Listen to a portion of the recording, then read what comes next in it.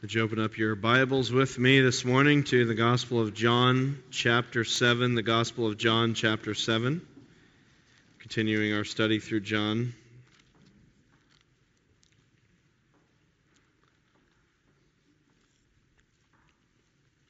It's on page 1058 if you're using a Pew Bible, 1058, and we see the crowds wrestling with the question of where Jesus is from and what that means. So let me read John 7, page 1058. We'll look at verses 25 to 35 today. 36. It says in John 7:25, "At that point, some people of Jerusalem began to ask, 'Isn't this the man they're trying to kill? Here he is, speaking publicly, and they are not saying a word to him. Have the authorities really concluded that he is the Christ? But we know where this man is from. When the Christ comes, no one will know where he is from.' Then Jesus, still teaching in the temple courts, cried out, 'Yes, you know me, and you know where I am from. I am not here on my own, but he who sent me is true. You do not know him, but I know him, because I am from him, and he sent me.' At this they tried to seize him, but no one laid a hand on him because his time had not yet come.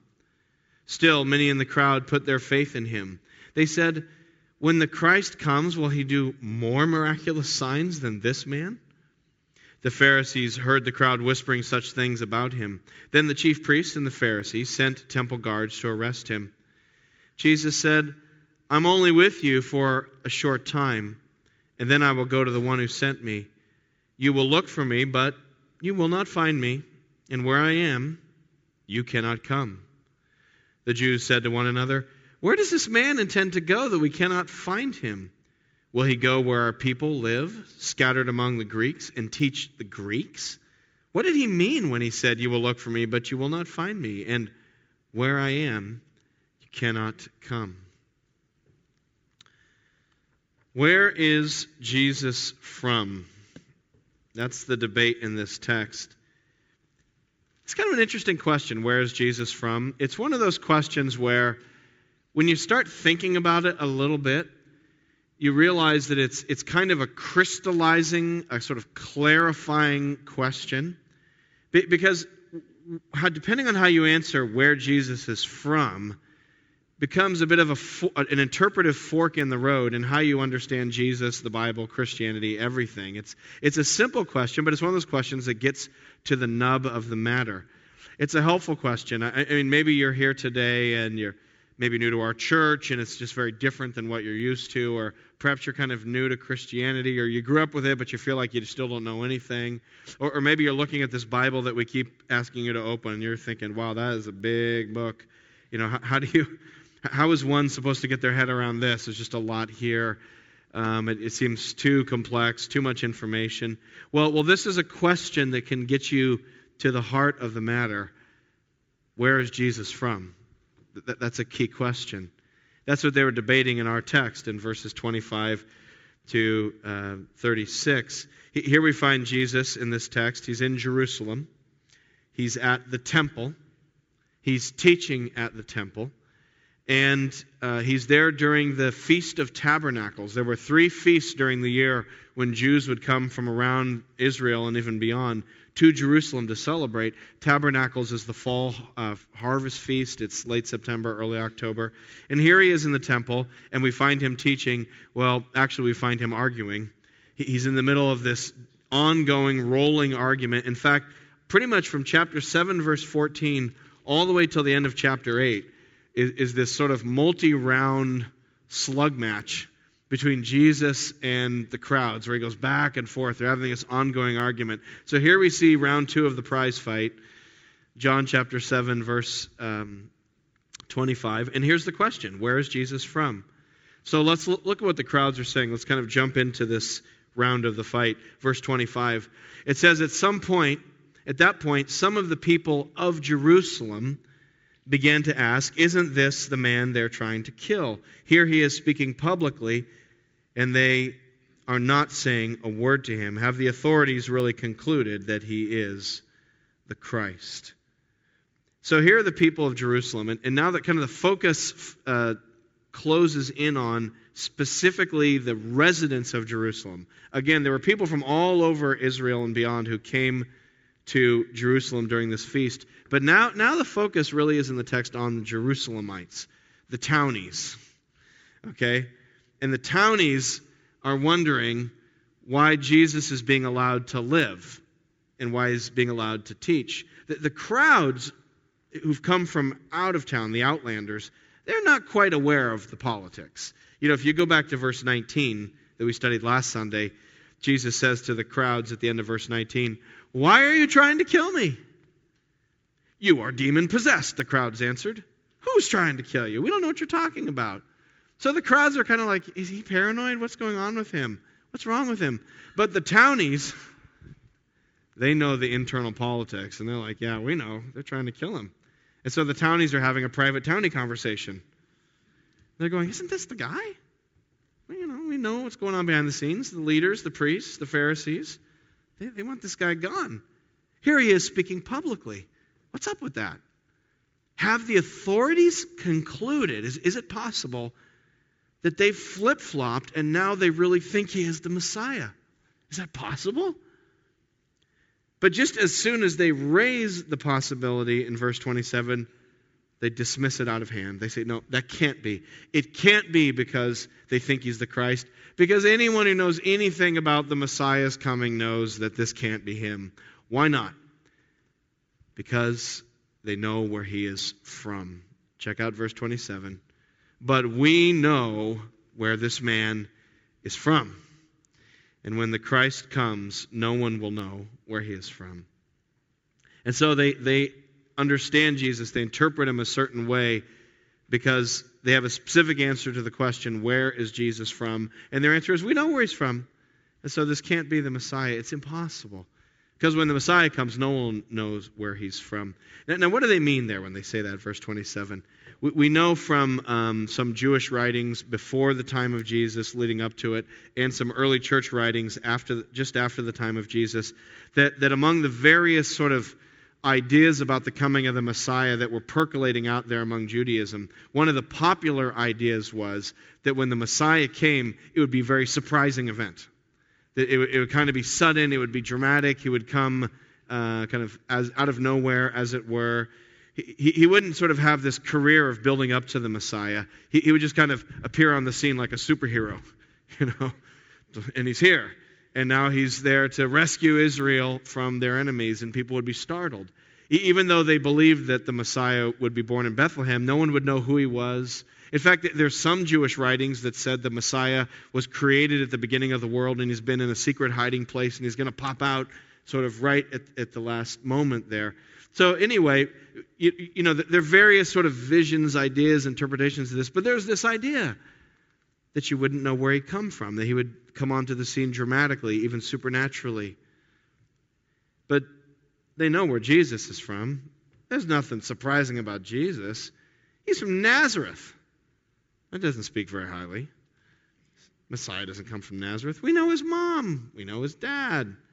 We know his 4 brothers and his sisters. We know who all these people were. He's a carpenter's kid. We know him. We've been following his career. We've heard about him. He's up in Galilee, and he's teaching up there, and he's supposedly doing miracles. He was down here last Passover 6 months ago. He did some miracles. That's when they started the plot to kill him. And now he's gone, and now he's back. There's no surprise here. We know where he's from. This can't be the guy, because we know we got him pegged. Do you know where Jesus is from? Where would you say Jesus is from? I think that's kind of more generally speaking, one of the answers to the question of where he is from. He's from here. We know. He's from here. He's from this world. He's from this place. People today might say that he's from here. We know where he's from. A very skeptical, cynical person might say, yeah, Jesus, he was a guy, he was a rabbi, misunderstood, got himself killed, but his followers persisted, and in the free market of religious ideas, he kind of took off, and his followers started developing this legend that he rose from the dead, and this myth that he was the Son of God. And some 300 years later, after they took power, they had these councils where they started saying, yes, he was the Son of God, and they rewrote history. But there's that cynical view of Jesus that's sort of pushed out there, which doesn't have a lot of historical credibility to it, but people believe it anyway. And so that's one view of Jesus. And it's like, yeah, we know where he's from. He's from here. He's just another religious guy who spoke, and maybe a good guy, but he's from here. Or maybe you have a little bit higher view of Jesus, and you say, well, no.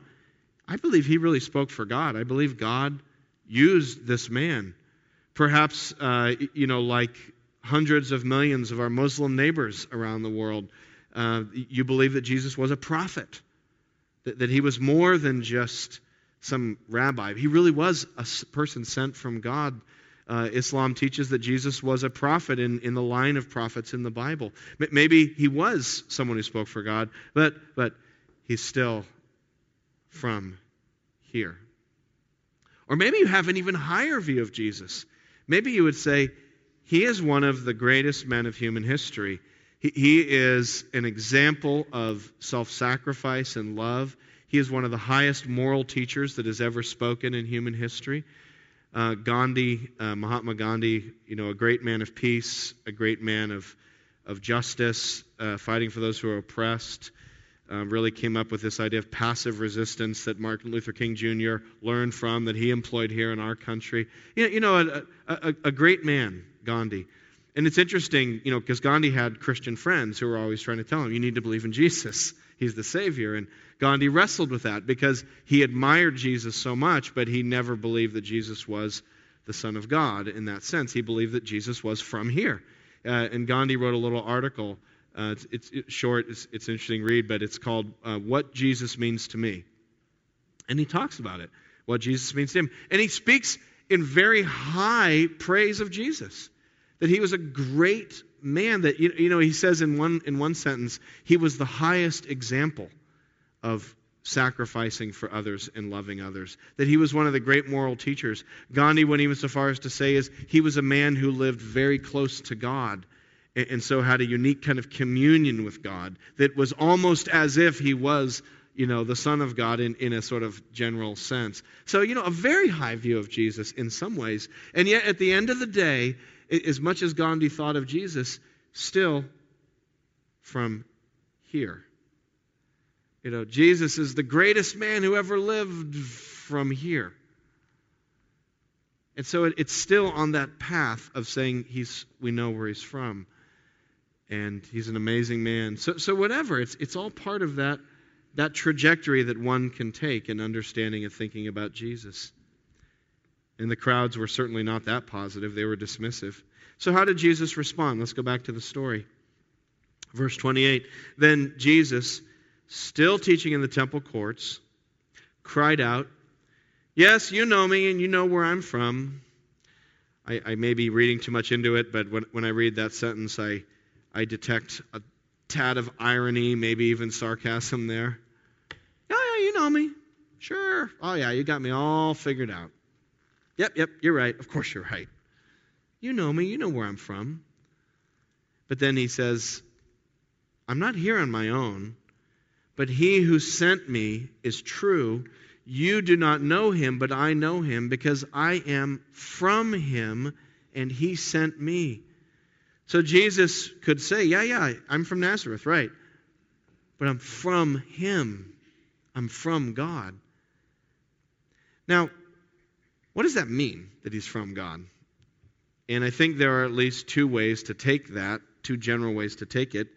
And it gets back to the question of where is he from. One way to take that Jesus saying in verse 29, I'm from him, one way to take that is Jesus is saying, God has sent me, God has commissioned me. So yeah, I'm from here, but kind of like, I guess like a prophet. God sent me, I'm from God. He given me commission, he spoke to me, he appeared to me, whatever, and I'm here representing God. That's one way to take it. Another way to take verse 29 is that Jesus is speaking perhaps more literally, saying, no, I'm literally from him. Like my story didn't start in Nazareth. It didn't even start in Bethlehem. It started in heaven. I'm not from here, I'm from heaven. I'm from a totally different place than here. I'm not just like one of you. There's another part of the story. So which one is it? And as we look at the Gospel of John, as we look at the things Jesus said and taught, it's very clear that Jesus' self-perception and proclamation was the second, that he was from heaven. Go back to John chapter 1. Look at the very start of the Gospel, to the very first verses.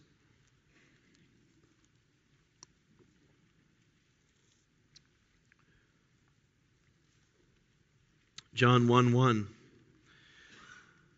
In the beginning was the Word, and the Word was with God, and the Word was God. He was with God in the beginning. So there's God before all things, and then there's the Word, God's Word, God's self-revelation, God's self-expression that was with God, but was also God. So he's with and was. It's the mystery of the Trinity. It's, beyond our ultimate comprehension. He was with God way in the beginning, before anything started. But then verse 14, jump down. The Word became flesh and made his dwelling among us. So from the very beginning, we see in John that Jesus is from heaven. He is God. He was with God. He was God. He was the Word, and he became a human being named Jesus who lived here in this world. That's what Jesus taught about himself. You could go through the Gospel of John and trace this thread. We won't take the time this morning to look at every text. John 3:16, for God so loved the world, God loved the world, that he sent his Son. It's the language of sending from one place to another. Or even more explicitly, John chapter 6. I'm just picking some examples here. Look at John chapter 6, verse 38, where Jesus proclaims himself to be the bread of life. Where he says in verse 38, for I have come down from heaven. Just like the manna came down from heaven in the Old Testament, so Jesus is the bread of life who's come down from heaven. I came from heaven. I'm not from here. I'm from there. Not to do my will, but to do the will of him who sent me. Even in our text, just go back to the passage in John 7 that we're looking at. Look what Jesus says later in the passage. Verse 33.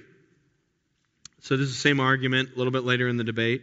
Jesus said in verse 33, chapter 7, I'm with you for only a short time, and then I go to the one who sent me. You will look for me, but you will not find me, and where I am, you cannot come. So now it's not just like, where did he come from? But now it's, where's he going? Answer, same place. I came from there, and I'm going back there, and you can't find me. You can't find me.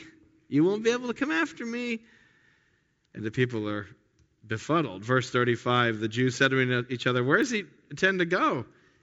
Is he going to go among the Greeks? Is he saying like we wouldn't go among the Greeks because we don't want to be among Gentiles? And so is that, in that sense, we can't go because we're good Jews and he's willing to compromise? Like, what's he saying?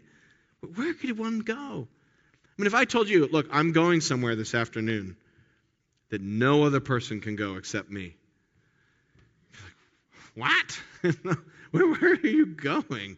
Inside your own head? I mean, where can you go, Jeramie, that we can't go? I mean, it's a weird statement.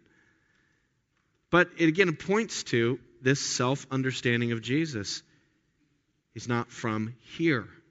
He's from another place. He's from heaven. He is not only from the Father's presence, he is from God. He is God. It's the highest view of Christ. Or, look at, we could just do this all morning, but just one more. Look at John chapter 17, verse 5. This is later on, where now he's talking about where he's going, not just where he came from, but where he's going. And this kind of ties it both together. John 17, verse 5, the before and the after, all tied together. Jesus says, and now, Father, he's about to go to the cross, and now, Father, glorify me, where? In your presence, with the glory I had with you before the world began. So that's where I was, that's where I'm from, that's where I want to go, and now it's time. My job is done. The hour has finally come for him to be crucified. So Jesus was very clear that he was from heaven. He wasn't from here. And it is because of that. It's because he's not from here. It's because he is from the Father's presence that he can make the statement that he makes back in chapter 7. All right? Back chapter 7, verses 28 and 29. This statement that is so outrageous, it is so over the top, that once he says it, once it leaves his lips, they are ready to kill him. Listen to what he says. Verse 28. You do not know him, but I know him, because I'm from him. It's like, Jesus, you got to think about what you're saying, man. You don't want to say this in the temple. Like, don't say this in front of the temple townies. You don't know God. You people who are the ones who are the experts in all the world on interpreting God's word and who keep the temple of God, newsflash, you don't know him.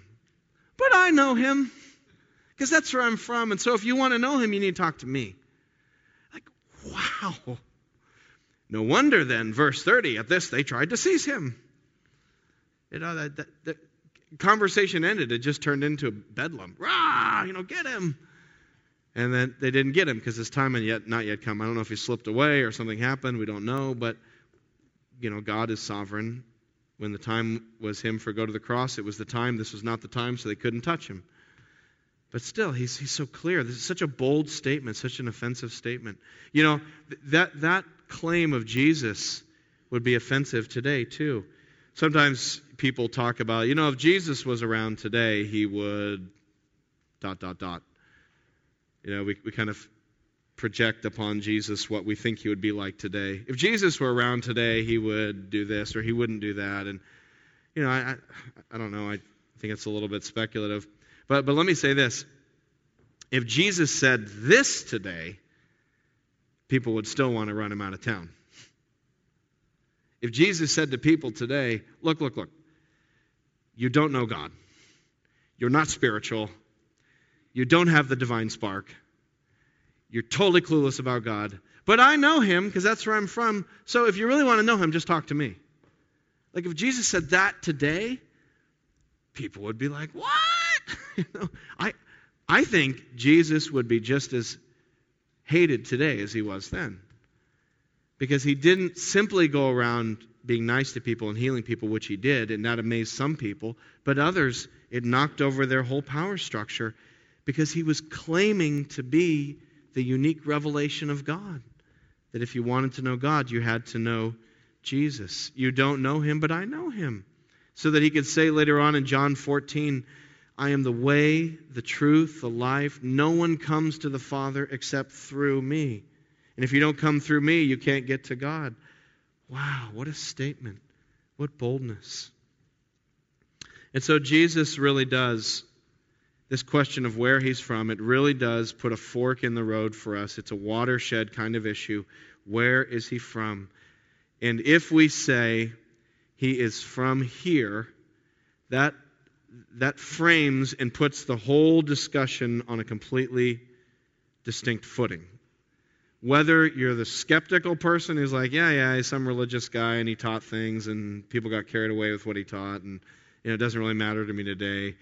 I just wish the economy would get better and I wish I could, had a different job or whatever. Who cares? If you're just kind of in that mindset, that's all part of the he's just from here footing. Or maybe you're more positive and you say, no, he was a prophet. Or maybe you're super positive about Jesus and you say he was a great teacher, he was a great moral leader. He was a man in whom the divine spark lived and shined brightly, or whatever you want to say. But it's all in the footing of he's from here. He's just one of us. He's maybe the best one of us that ever was, but he's one of us. But the other answer is, yeah, he's one of us, but he's more than one of us. He is a man, but he's also God become flesh. The mystery and the miracle of the incarnation, he's not from here. And once you make that fundamental distinction between from here and not from here, and you say, no, originally he's not from here, that puts you on a completely different trajectory, a different frame of reference. And now Jesus, Well, he's God. And now we have a different response. We don't just admire and respect him. We worship him. We gather to worship him, to sing his praises, to declare, we get together. It's like, isn't this weird, people? We get together once a week with other people to sing love songs to Jesus. That's what we do every week. It's part of what we do. We want to love him and praise him and adore him. We don't just want to imitate him. We want to obey him because he's the King and he's the Lord. We give our lives for him. We love Jesus. And we want to talk about him. We want to proclaim Jesus. We want to proclaim him boldly. We want to tell people, look, hey, you can know God. You just have to know Jesus. It's awesome. You can know God. Isn't that amazing? And so we're trying to point people to God through Jesus. And it also means that we understand that we're probably going to be marginalized to some degree or another within a particular culture. Because anytime you start telling people boldly, yes, there is a God, and if you want to know him, you need to know Jesus, that's not going to sit well. And people are, some people are going to be negative. Praise God, we do live in a country where you're probably not going to be seized and arrested. We don't have that challenge facing us. But it could still be negative. You start talking like that about Jesus, and you'll be viewed as bigoted, narrow-minded, benighted, like you drunk the Kool-Aid, you got sucked into a cult, something's wrong with you. Boy, that's such a narrow view of things. How do you think you have all the truth? It's like, I don't think I have all the truth. I feel like I have this much of the truth, but I have Jesus, who is the truth. And that's what I'm telling you about is Jesus. He's the way. And I don't know everything, but I know Jesus. So it's, you got to understand that. You just got to accept that that's the case. But this is what it comes down to, people. The question isn't, is it narrow-minded or not to say that Jesus is the way? Here's the question. Is it true? Because if it's not true, well then yeah, it's just kind of a crazy statement, and then you could talk about other things. But if it's true, then it's true. And the most loving thing I can do is tell you that. The loving thing you could do would be to come to me and say, Jeramie, you can know God, Jeramie, and you can know him through Jesus. And I say, oh, that's so close. Why do you think you have all the truth? And the person's like, I don't have all the truth. I have Jesus. He is the truth. He is all the truth. And so you need to know him. And, no matter what I do, and even if I'm upset, the fact is you've been very loving to me because you told me the truth. Truth is always a loving thing to do, to tell truth. And so that's the question. Is it true? But it's challenging. We need to know that up front. We need to know as Christians that it won't be well received. It wasn't well received in Jesus' day. But here's the encouraging thing. Look at verse 31. Sandwiched right in the middle of this whole debate, this whole verbal street fight. Verse 31. Still, many in the crowd put their faith in him. In the midst of all the wrangling and all the debates and all the arrest warrants and all of the politics, there were some who were believing. There were some who were believing. They said, when the Christ comes, will he do more miraculous signs than this man? There is a remnant chosen by grace. We don't know who they are, but our job is just to be faithful, to say it even if it's not popular, and to trust that amidst all of the turmoil that there's going to be this person, that family, this neighbor, who are going to start believing as God does his work in the midst of this. And so we need to be passionate about telling people about the Lord because we know that God is at work saving people. Maybe as you read this story, that's where you find yourself. Verse 31. When you read a narrative, this is one of the great things about narratives. Narratives pull you in at a kind of subconscious level. Narratives are just great that way. And you often identify with a character in a narrative. You sort of say, I'm like this guy, or I see things from that woman's perspective in this story. And maybe as you read this story, maybe you're identifying with the people in verse 31 who are putting their faith in Jesus, and they're saying, when the Christ comes, will he do more miraculous signs than this man? Maybe that's where you're at. You're like, I've got all these questions and things unanswered, but here's the bottom line. I'm seeing some miracles. I have this person in my family who became one of these Christians, and they were like this, and now they're like this. And as much as I try to get into my philosophical gymnastics, end of the day, they were like this, and now they're like this. That doesn't happen in my family history. Our family's all like this, and now they're like this. What happened? It's a miracle. And so you're like these people who are like, yeah, it doesn't all fit. I thought he was from here, but bottom line, will he do more miraculous things than these? Maybe there are coincidences happening in your life. Maybe you're here this morning because of a series of things that are happening to you that you're having a hard time explaining. And it's God sort of crashing through your facade of rationality. And he's crashing through with coincidences and happenings in your life that just are making you question things and say, maybe it's real. Maybe he's at work.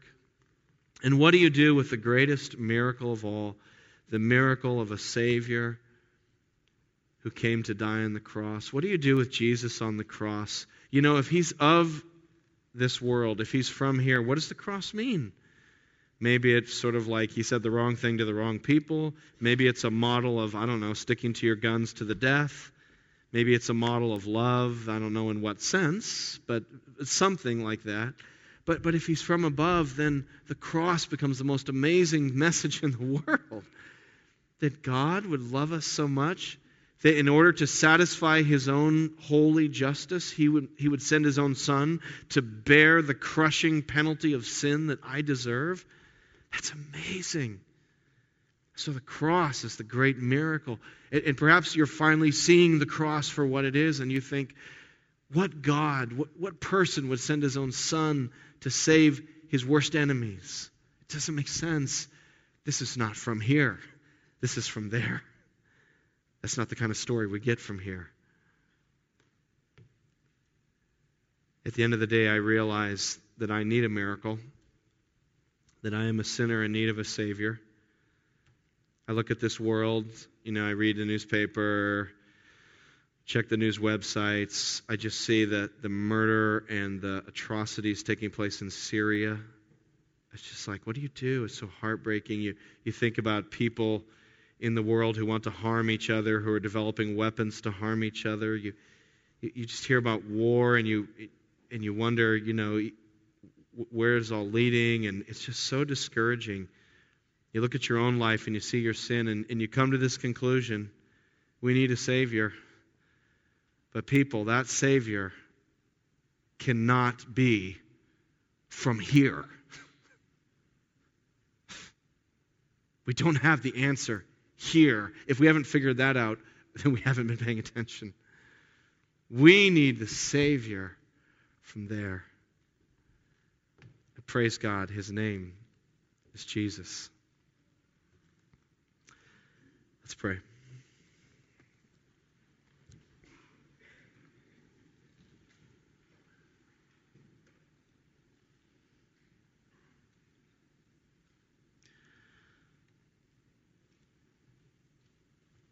Jesus, we thank you that you came from heaven to earth, that you came to save us from our sins, that you came to die, to be buried, to rise.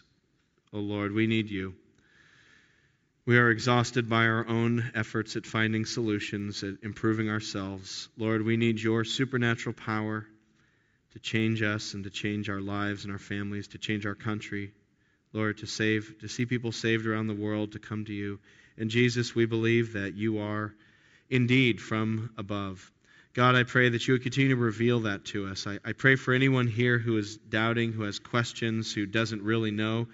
Maybe they're standing at that crossroads and they're not sure which path to walk down, Lord. I pray that you, Jesus, would reveal your origins to that person through your Spirit in their hearts. Lord, would you make it clear? And God, for those of us who do believe you, I pray that this text would cause our affections for you to magnify. That, Lord, we would love you more, and we would just be so much more in awe of you, that you came from heaven Lord, we pray that the bud of our love for you would open and that the flower would grow and the fragrance of love and worship would just open and spread. And Lord, that we would be filled with awe and wonder at you.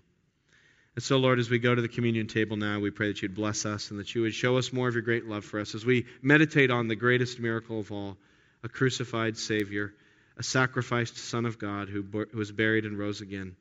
We love you, Jesus. Be with us now, we pray in Christ's name. Amen.